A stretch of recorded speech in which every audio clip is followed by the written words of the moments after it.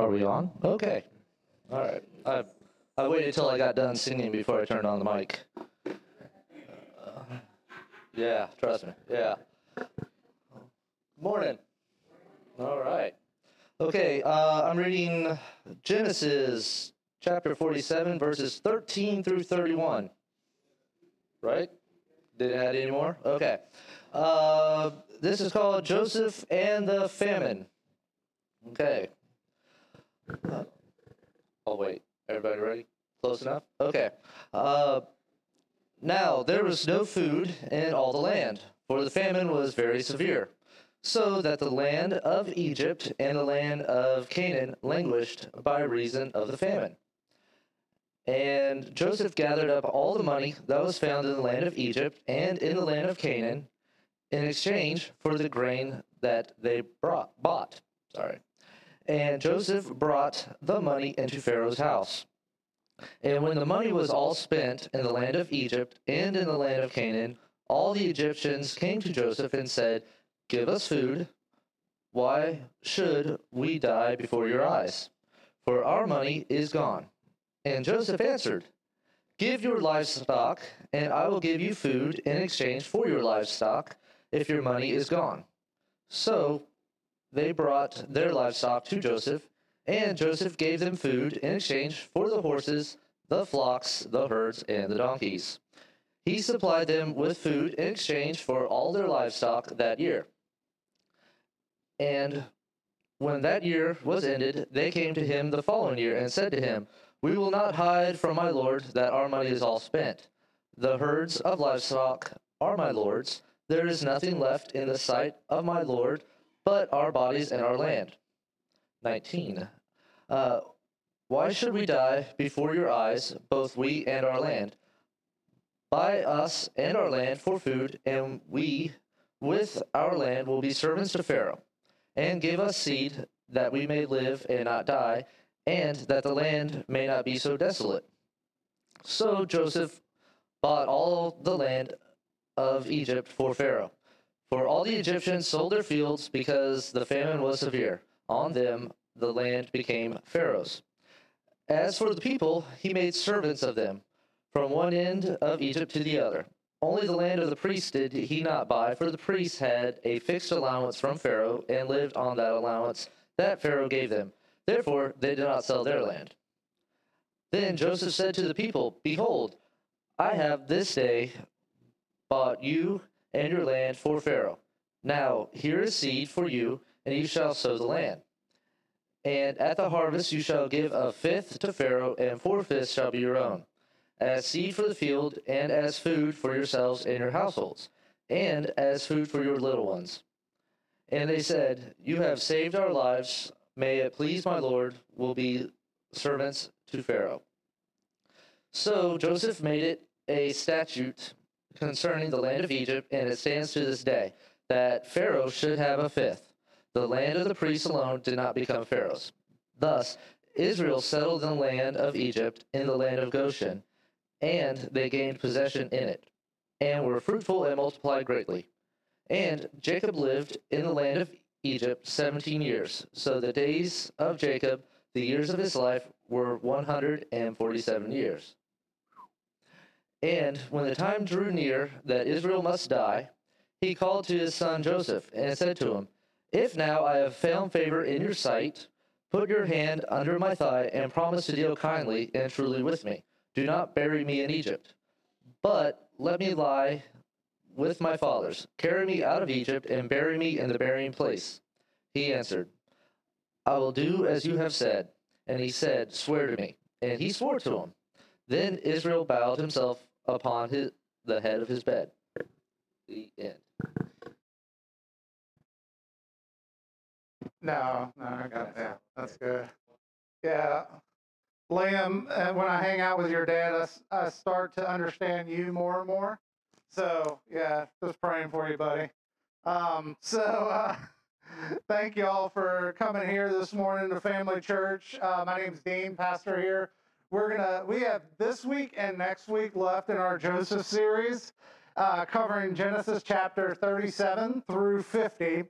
So if y'all thought we were getting away with just the scripture Chris read this morning, I hate to break it to you. We got a few more verses to cover, but we're going to get there. It's going to be awesome. We have this week and next week to finish the book. And this week we're going to look at blessing. And so the verses that Chris read to open up, we looked at how this blessing is a blessing of provision. God enacts a blessing of provision, providing for the people of the land and for his people, Israel, even more. We see in verse 13 that there was no food in the land. The Egyptians had run out of money to buy grain. Joseph sets up this system, and we've kind of got to give Pharaoh and Joseph a little credit here in that they're not hoarding everything for themselves, but they are making it a business out of the 7 years of abundance that they stored up, and now here we are in the time of famine. They're making it a business and selling some of this grain for money. Well, they eventually run out of that money, and Joseph, the shrewd businessman that he is, he then has them sell a few more things. He has them sell, first off, their livestock, their cattle, then themselves and their farmlands. They literally become bondservants to Pharaoh in order to pay back their debts. Now, what Pharaoh did is Pharaoh kept 20% and allowed them to keep 80%. They kept back or they gave Pharaoh 1/5 as sort of a tax, and then Pharaoh allowed them to keep 4/5. This isn't necessarily wrong. There's nothing wrong with exacting some interest. And the truth is, Pharaoh and Joseph in that time, with just the way that time was, they could have kept back a lot more. So sometimes when we complain about giving 10% to God, at least it's not Pharaoh who's demanded 20%, right? You know, and 10%, just so you know, this isn't a tithing sermon, but 10% is a barometer. It's really an Old Testament law. I mean, in the New Testament, tithing is only mentioned once, and in the New Testament, all the Old Testament laws are taken to another level. If you look upon a woman with lust, you've committed adultery with her in your heart. If you are angry with somebody, you've committed murder. I murdered like 12 people this morning, you know? Like, I don't know if y'all have. Like, I mean, some of y'all have murdered me, you know? And so it's just, so here's the deal. Like, when following Jesus, it's no different with giving back to him. God demands generosity, and he wants us to be cheerful givers.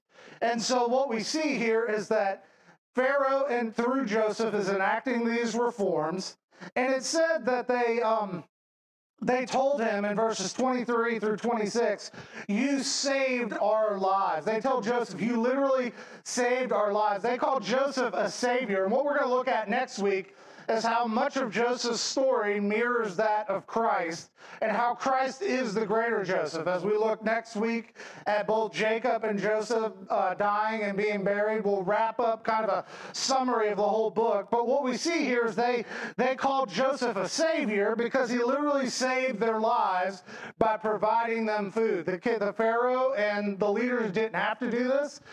They didn't have to loan out this food at interest, even when all the money and the livestock, everything was gone, but they did it. It doesn't mean that they were great people either. The history tells us that the Egyptian rulers were quite harsh, but what we do see is that God provides through Joseph. It doesn't necessarily mean these people are pleased with the reforms that Joseph has made, but it does mean that they're thankful that they are still alive.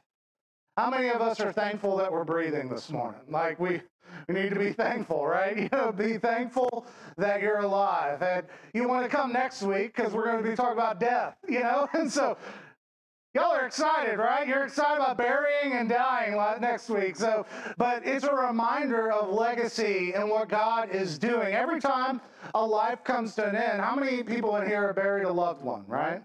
Most of us have buried a loved one. And when you bury a loved one, yes, it's painful, but you get to reflect on what all of life has been, the good, the bad, and the ugly. And the thing is, you get to see, even through the bad and the ugly, how God was there. And you also get to see and remember the good things that God did. Sometimes you have to get to the end of your life before you're reminded of how God has provided. And so what we see here is in verses 29 through 31, or actually in verses 27 through 28, Israel settled in this land of Goshen. They gained possessions, it says, and they were fruitful and they multiplied greatly. This is an allusion all the way back to God's promises to Adam and Eve in Genesis chapter 1. The very first thing God tells man, I tell this in every marriage counseling session, right, Elijah and Anna? Like, the very first thing that God ever told man and woman was to be fruitful and multiply. This is God's design and desire for his people. Now, that's not always progeny. That doesn't always mean that you have physical birth, because there are some many godly men and women who haven't been able to have kids that we know. But what it does mean is it goes further and it says, subdue the land. Everything's subject to you. You have dominion. It means that we take care of all that God has provided for us. It means we take care of our household. Actually, it means that we provide for others, and it means that we serve others when there's a need. That's why Scripture says that a man who doesn't provide for his household is worse than an unbeliever. I don't know if y'all know that's there. Wives, you don't need to yell at your husband this week using that, but if a man doesn't provide for his household, he's worse than an unbeliever. We're also not supposed to be lazy and slothful. The Scriptures tells us, Paul says in the book of Romans, that we're not supposed to be lazy or slothful in our zeal, and that we're supposed to love one another.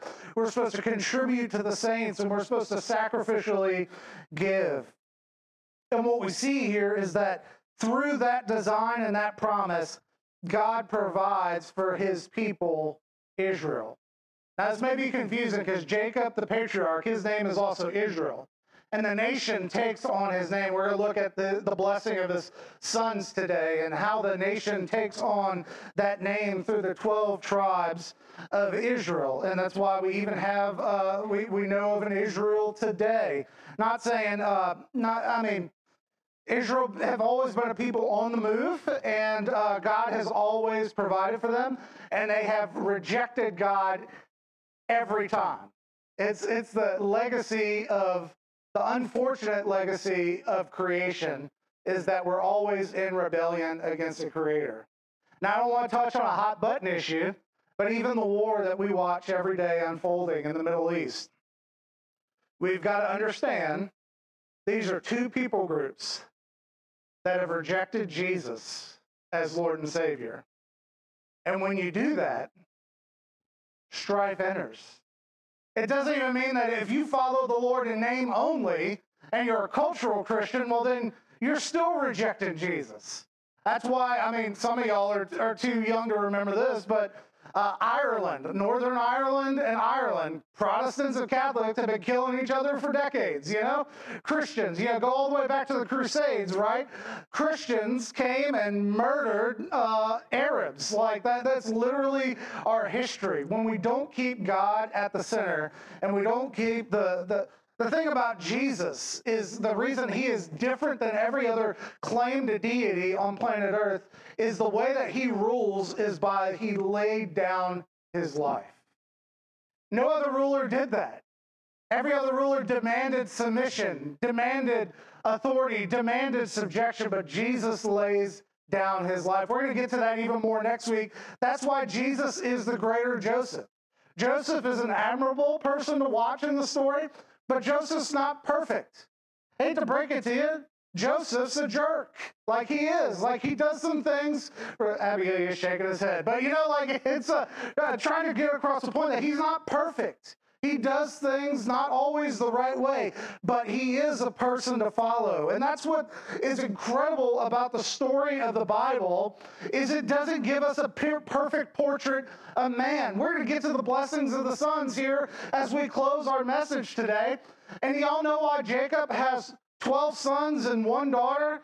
It's because he slept with 4 different women. God didn't design it that way.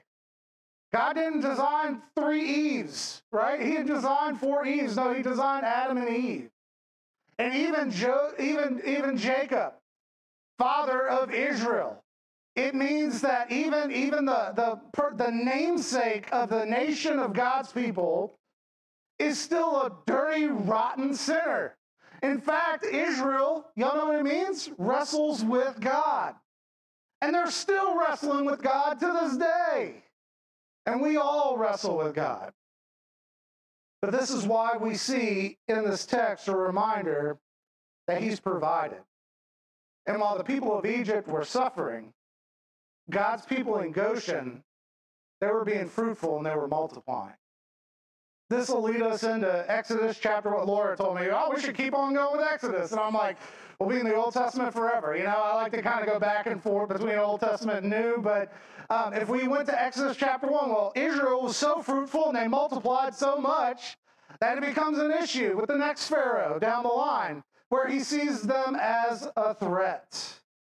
So now what we see is in chapter 48, which I'm not going to read every verse in chapter 48, but I'd encourage you to go home and read these chapters. But what we see in chapter 48 is not only is there the blessing of provision, there's the blessing of adoption.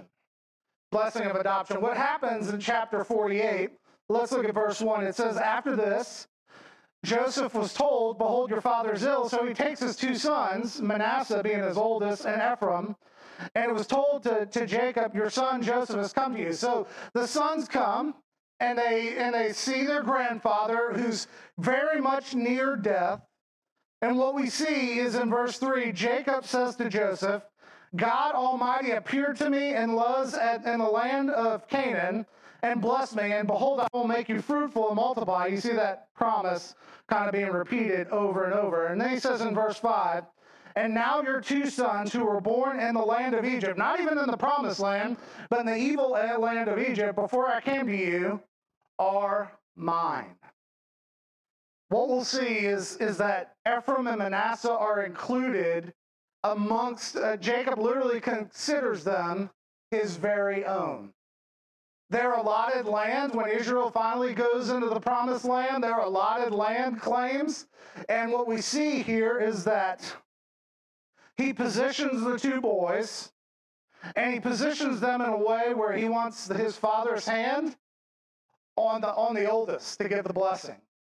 Because the blessing of a patriarch was irrevocable. Words have meaning. I have to look at that all the time because, like, my words can tear down and they can build up. It's just a reality. And so what we see here is dying patriarchs, their words have meaning. And so what you see here is he puts the right hand on Manasseh, but Jacob switches his hands up. And he blesses Ephraim. And you're like, what in the world, Jacob? You stole the birthright from your brother Esau, and now you're switching it up again? What we see here in the story is not necessarily the contrivances of man, but what's the story of all of Genesis? That God takes even the contrivances of man and makes it good and holy for his glory. Next week, the summary verse of all of Genesis is Jacob said, what you meant for evil, God meant for good. Romans 8:28, that we know that God works all things together for the good of those who love him and are called according to his purpose.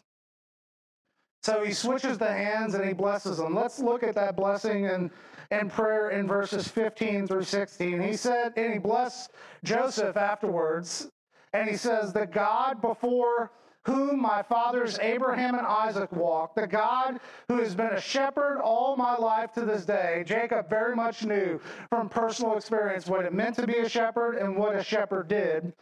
The angel, and sometimes in the Old Testament when you see angel, there's a blurred line between the angel and God, because the angel is a personal representative of God. The angels who has redeemed me. Y'all know this is the first and only occurrence of this word goal in the book of Genesis for redeemer. Y'all ever heard that word? G-O-E-L. That's the Hebrew word for redeemer. That word comes into play when we're in the book of Ruth. We talk about a kinsman redeemer. Here he's reminding them that God is their redeemer from all evil. Bless the boys, and in them let my name be carried on, the name of my fathers Abraham and Isaac. Let them grow in multitude in the midst of the earth. Jacob adopts these two boys. They are undeserving of adoption, but Jacob graciously includes them in his blessing.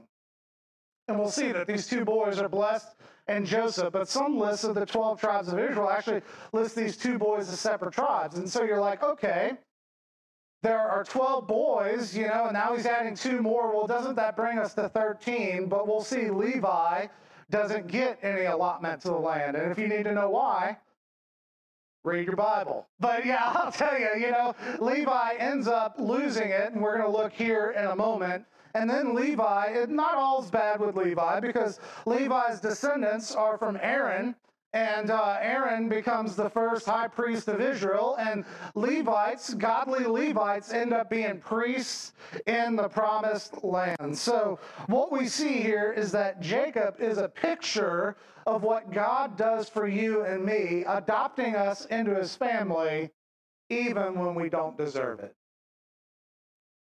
That's why Romans 8, verse 14 through 18, for we did not receive the spirit of slavery to fall back into fear, but you've received the spirit of adoption as sons, by whom we cry, Abba, Father. The Spirit himself bears witness with our spirit that we are children of God. And if children of God, we are heirs, heirs of God and fellow heirs with Christ, provided that we suffer with him, in order that we might be glorified with him. For I consider the sufferings of this present time are not worth comparing to the glory to be revealed to us. Y'all, that's probably a verse that we need to speak over our lives over and over and over.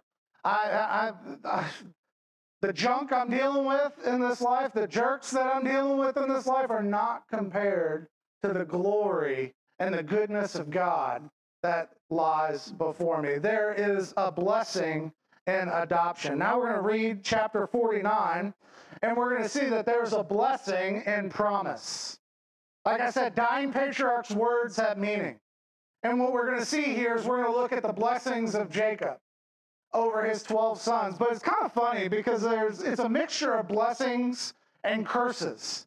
And we're going to understand why, at the end of this time, why some of those were curses. So let's look at verses 1 and 2. Actually, I'm going to just read, and we're going to pause per each kid here in chapter 49. So if you have your Bible, read this with me.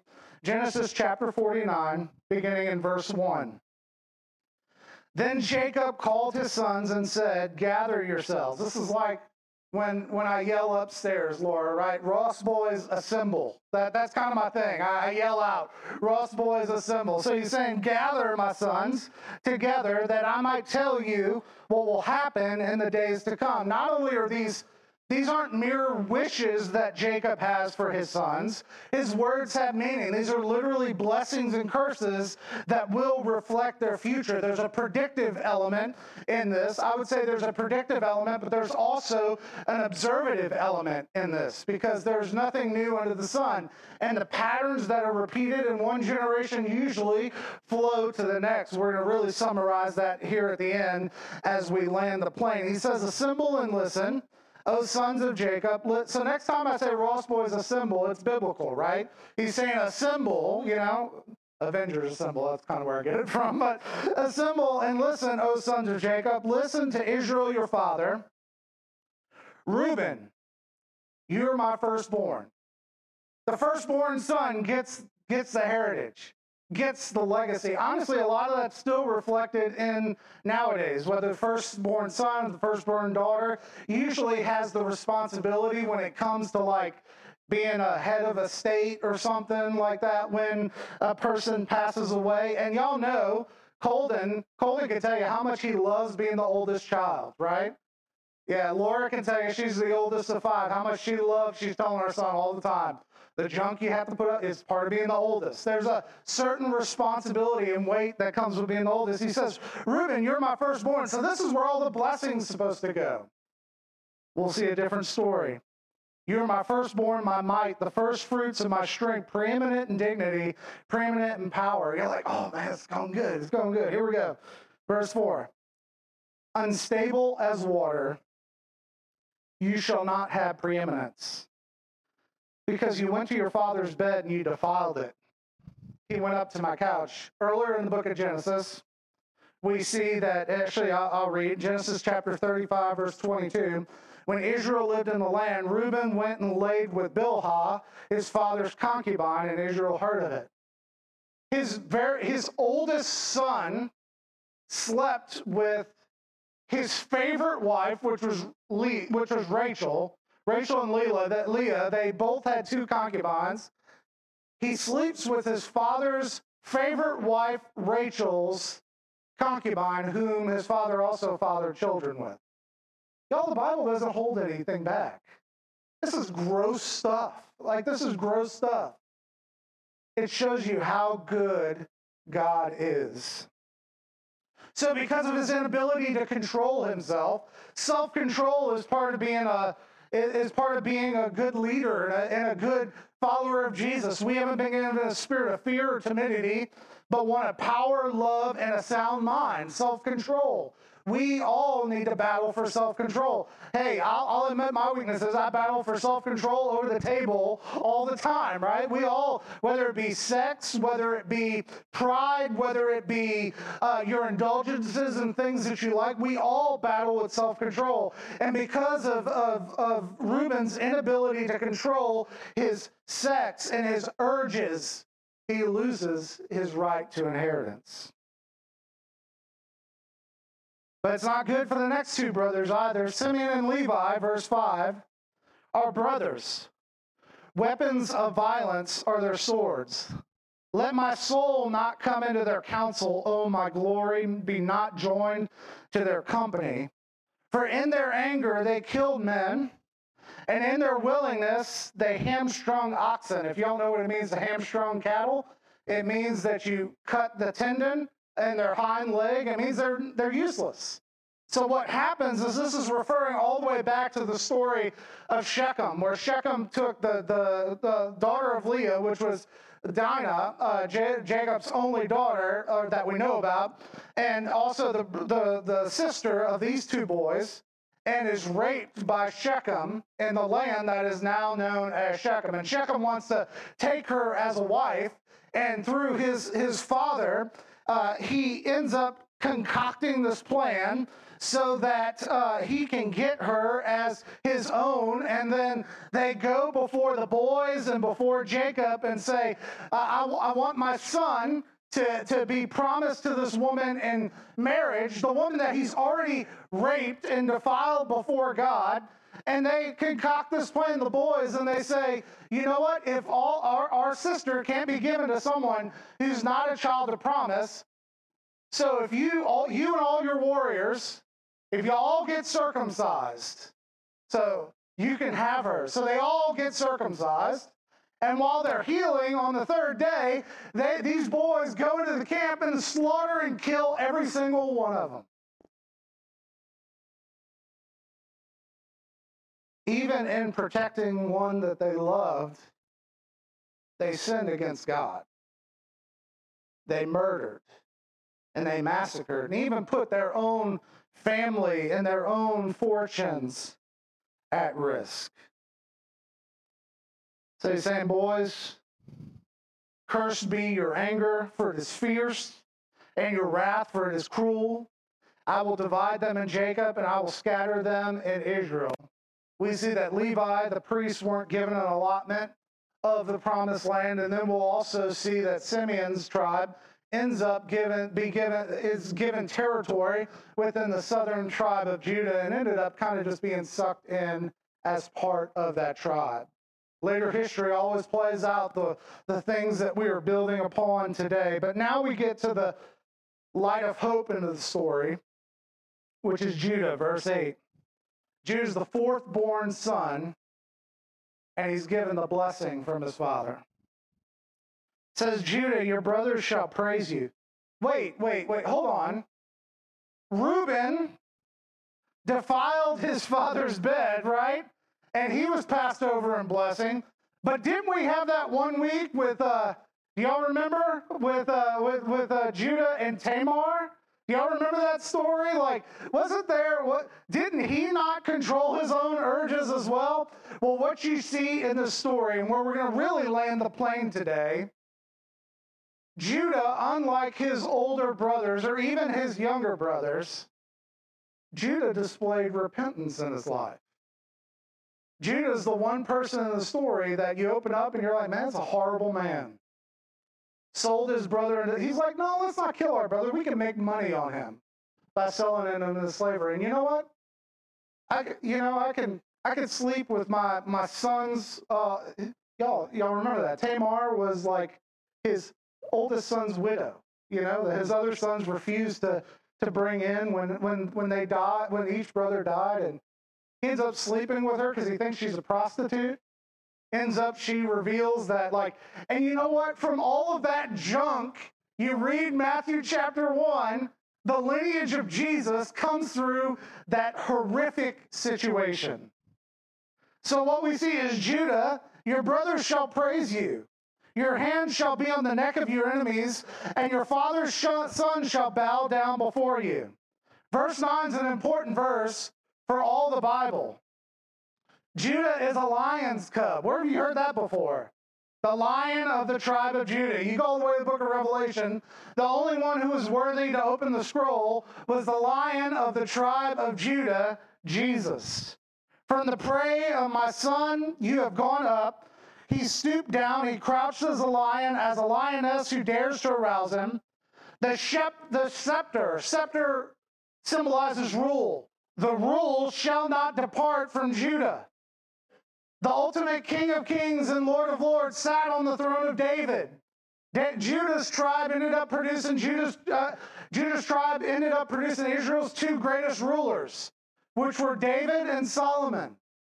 Even though Saul, a Benjamite, who we'll get to here at the very beginning, was the first king of Israel that they desired, God's plan for all of time was that the rule would not be in the tribe of Benjamin. That's why Saul ultimately relents to David, who establishes the rule of God's earthly kingdom and points towards his heavenly kingdom that is to come.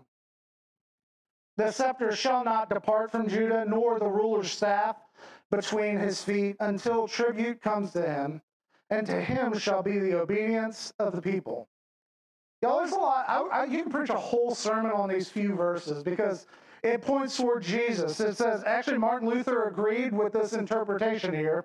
Even binding his fowl to the vine and his donkey coat to the choice vine, he washed his garments in wine and his vestures in blood of grapes. His eyes were darker than wine and his teeth whiter than milk. This isn't talking about just a person who's looking forward to looking fine and going on a good date. This is talking about something that's desirable. The tribe of Judah stood apart from all the other tribes. And in fact, there was a colt tied to a vine that would carry the King of Kings into Jerusalem, right? A lot of symbolism here.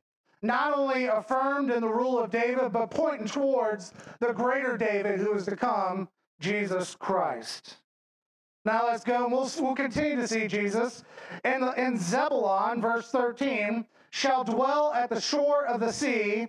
He shall be a haven for ships, and his borders shall be Sidon. Now, if you look at the later allotments of Zebulun, he's in the northern tribe of Israel. He's kind of like in the northern part of the kingdom, not northern Israel, but like the northern part of the kingdom near Galilee. And you're like, wait, but he's not on the Mediterranean Sea, but he is near Galilee, situated in a strategic trading portion of the Promised Land between Galilee and the Mediterranean Sea. And we know from Isaiah's prophecy that his land would be important, because what did Isaiah say in Isaiah chapter 9? Y'all know that for unto us a child is born, unto us well, if you read the very first part of that passage, it says in verses 1 and 2, it says, there will be no gloom to her who is in anguish, for in former times he brought contempt into the land of Zebulun. Zebulun, being in the north, was most exposed to warriors coming in from opposing tribes and opposing nations, and was attacked over and over and over. But from the despair of defeat, the prophet Isaiah says, Even with the contempt brought into the land of Zebulun and the land of Naphtali. We'll get to him in just a moment. But in the latter time, he made glorious the way of the sea, the land beyond the Jordan, the Galilee of nations. The people who have walked in darkness have seen a great light. On them light has shone. There's no more gloom. There's no more anguish. We're going to celebrate Christmas here in a few weeks. Our sermon series is going to be called Songs of Advent. We're going to be looking at songs of expectation that we see in the Gospel of Luke. Why do we light candles at Christmas time? Because we're reminded that the light has come and that the first coming has taken place, and we are longing and awaiting the second coming of Christ. And until that time, we are reminded of his truth. In this darkness, we have seen a great light. Now we see verse 14. Of all the brothers, I think I can relate to Issachar the most. Not being arrogant there, because Issachar is good and bad.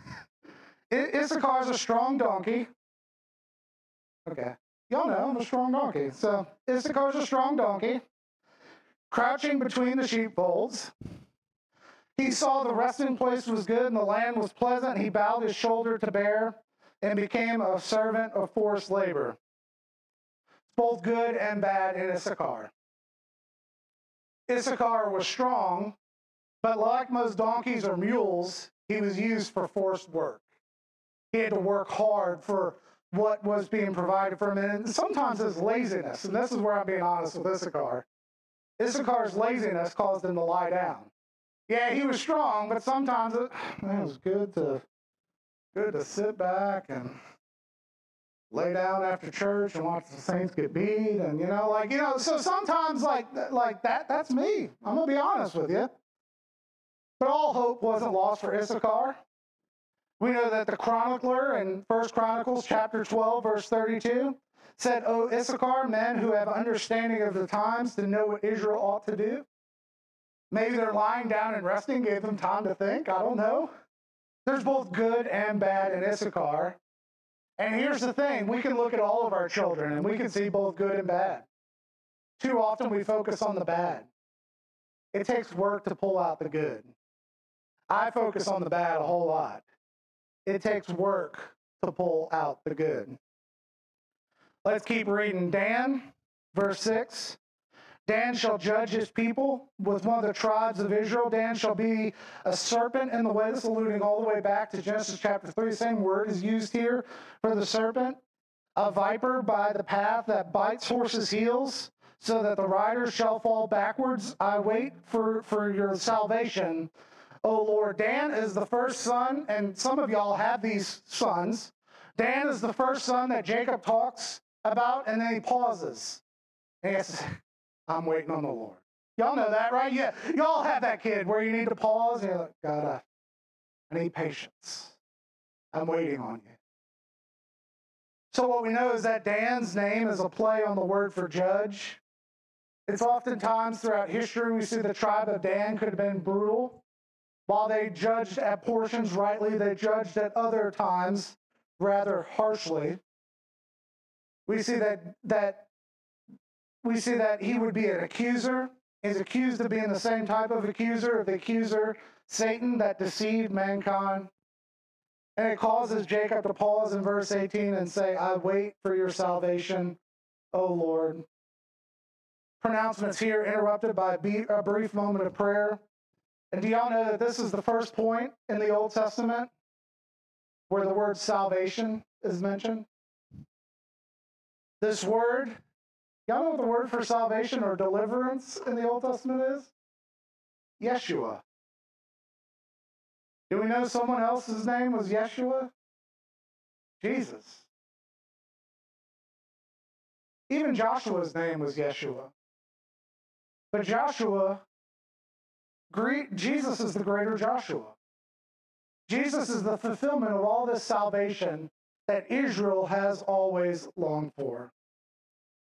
Then after that pause, he gets into Gad and he says, Raiders. Gad's name sounds like raider as well in Hebrew. He says, Raiders shall raid Gad. Gad settled on the eastern side of the Jordan, made him vulnerable to encroaching forces. But also we know that he was short, but he had some fire in him. Yeah, I think about my grandmother, Mamie Carter. Mamie Carter, my grandfather was 6'7.5". My grandmother was 4'10". Let me say again, 6'7.5" and 4'10". That's why I'm kind of fat and in between, you know? And so that woman, I was more scared of her than my 6'7" grandfather. This is Gad.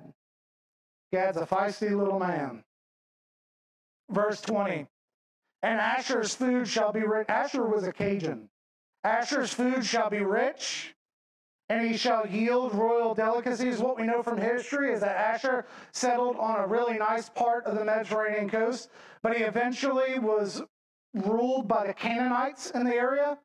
So he was probably cooked good food, and the enemies used that good food for their own good and subjected him to be a good cook. Verse 21, we talked about Naphtali already in Isaiah's prophecy. It says, Naphtali is a doe let loose that bears beautiful fawns. Some of the Hebrew here is a little bit difficult to interpret, but really what we can see here is that Naphtali represented in the lineage of Israel, Israel's unboundness, that it wasn't bound to a specific area, but Naphtali was like a graceful doe. It didn't really even have a northern border. It kept going. It's not an excuse for modern day war, but what I am saying is that God's people are not bound. God's people are ever going.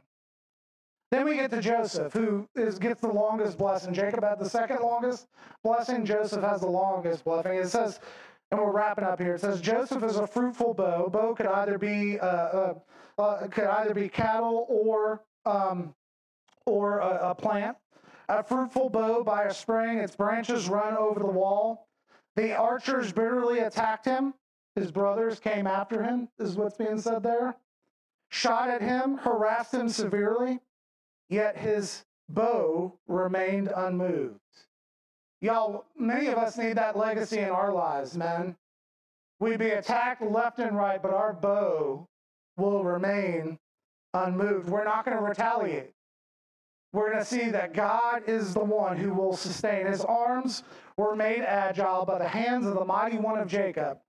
For there's a shepherd, the stone of Israel. The same word used here for stone is also the same word used for the Ebenezer stone that's erected for the land of promise, that God has brought us to this point. Y'all remember Jacob does that. Like, God has brought us to this point, and he will provide. By the God of the Father who helps you, by the Almighty who will bless you with the blessings of heaven above, blessings of the deep that crouches beneath, blessing of the breast and of the wombs, blessings of your father are mighty beyond the blessings of my parents. Up to the bounties of the everlasting hills, may they be the head of Joseph and the brow of him who is set apart from his brothers. Joseph is a man that we can model and follow. Joseph is not the Savior. There's one Yeshua to come, and his name is Jesus. But Joseph is someone we can look to. Judah is someone we can look to. Someone who was evil and did evil, but ultimately turned around for good. Now we get to the youngest brother. Now this might catch you off guard, but if you know little brothers, they got to fight for what they need, right? Liam, you got to fight your sister to get what you need. You know, Ashton, you got to fight, to get what you need. I'm not saying physically fight, but like that happens. Well, this is Benjamin, the youngest brother, the youngest of the 12, is a ravenous wolf. In the morning, devouring the prey, and at evening, dividing the spoil. All these are the 12 tribes of Israel. This is what their father said to them and blessed them with, blessing each with a blessing suitable to them. That's where I want to land today. Blessing each with a blessing that is suitable to them. God enacts blessing. It's not just the words of Jacob here, it's God's ultimate sovereignty through all of creation that sees these things take place. But what we see here is that Jacob didn't have to stretch his words. Yes, Jacob's words were prophetic, but Jacob's words were shaped by his observation of the way in which he saw his boys living. He saw the repentance of Judah. He saw the ravenous wolf of the little boy. He saw all of them. He saw the sins of his three oldest, the disappointment, the despair.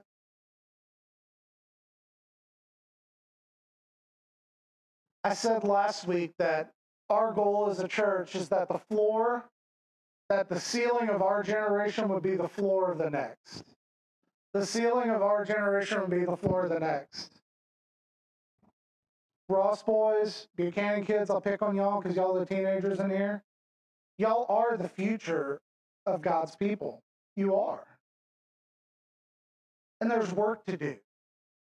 And you know what? I hate to break it to you, Ross boys, you've inherited Dad's sarcasm and anger. Like you have, you know? You have a choice what to do with it. You have a choice whether to take it and use it to your own destruction, or you have a choice to redeem it like Judah redeemed it for good. See, we all inherit problems. My father was an abuser. I determined I am not going to be an abuser. My father's not an alcoholic, but I've heard that before. My raging alcoholic. Well, don't drink alcohol. Like, you have a choice. I'm not saying alcohol is evil.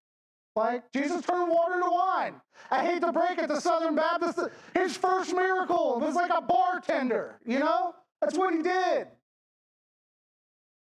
But it doesn't give us an excuse to overdo and overuse things that God created for good. We have a choice. If you're an alcoholic and grew up in an alcoholic's family, stay away from it because you're prone and you're susceptible. If you've been raised in, many of us have been raised in broken households. I'm one of them. God's given you ability, and God's done good things. God redeems brokenness even in marriage, even in broken marriages. I mean, Tim Weller has a great testimony that he would love to share with you just about how God blessed him and Kathleen. That doesn't mean that Tim didn't struggle early in his life. You know what? Tim's children have the choice to reverse the struggles of their father. Same thing with all of us. Like, I'm not perfect. I'm your pastor. Like, I'm not perfect. We all have a choice. And the only thing that can get this blessing to come out of us is submission to the one who is ultimately the blesser. And his name is Jesus. That's why it's not Jacob enacting blessings. God enacts blessings. I'll close with this. The wisest man who ever lived was Solomon. We call him the wisest man that ever lived. Actually, Scripture says he was wise.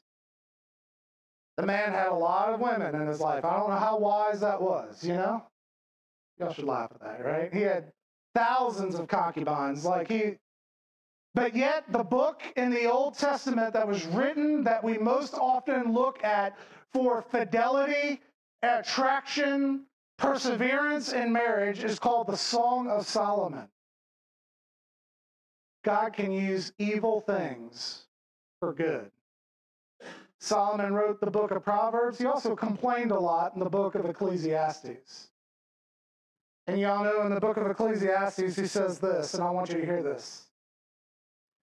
Better is the end of a thing than its beginning. Better is the end of a thing than its beginning, and the patient in spirit is better than the proud in spirit. Let me repeat that again. Better is the end of a thing than its beginning, and patient in spirit is better than the proud in spirit. And he goes all the way at the very end of his book, and he says, when I've looked at all of life, this is ultimately what it comes down to. Fear God and keep his commandments.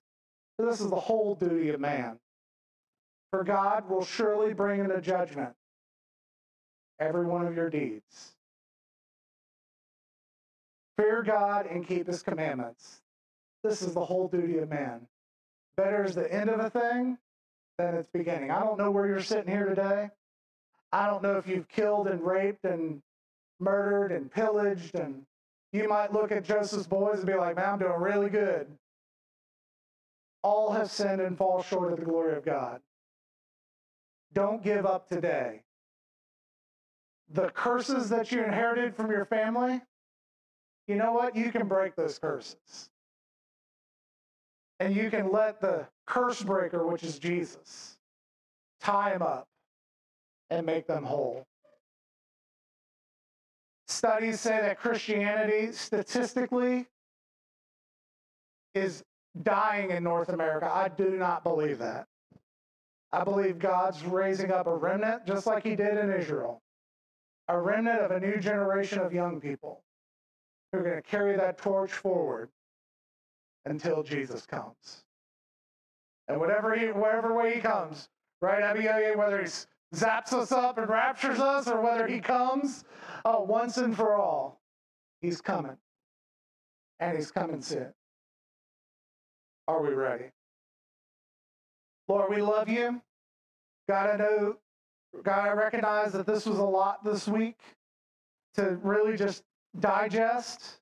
Lord, it was a lot this week for us to give.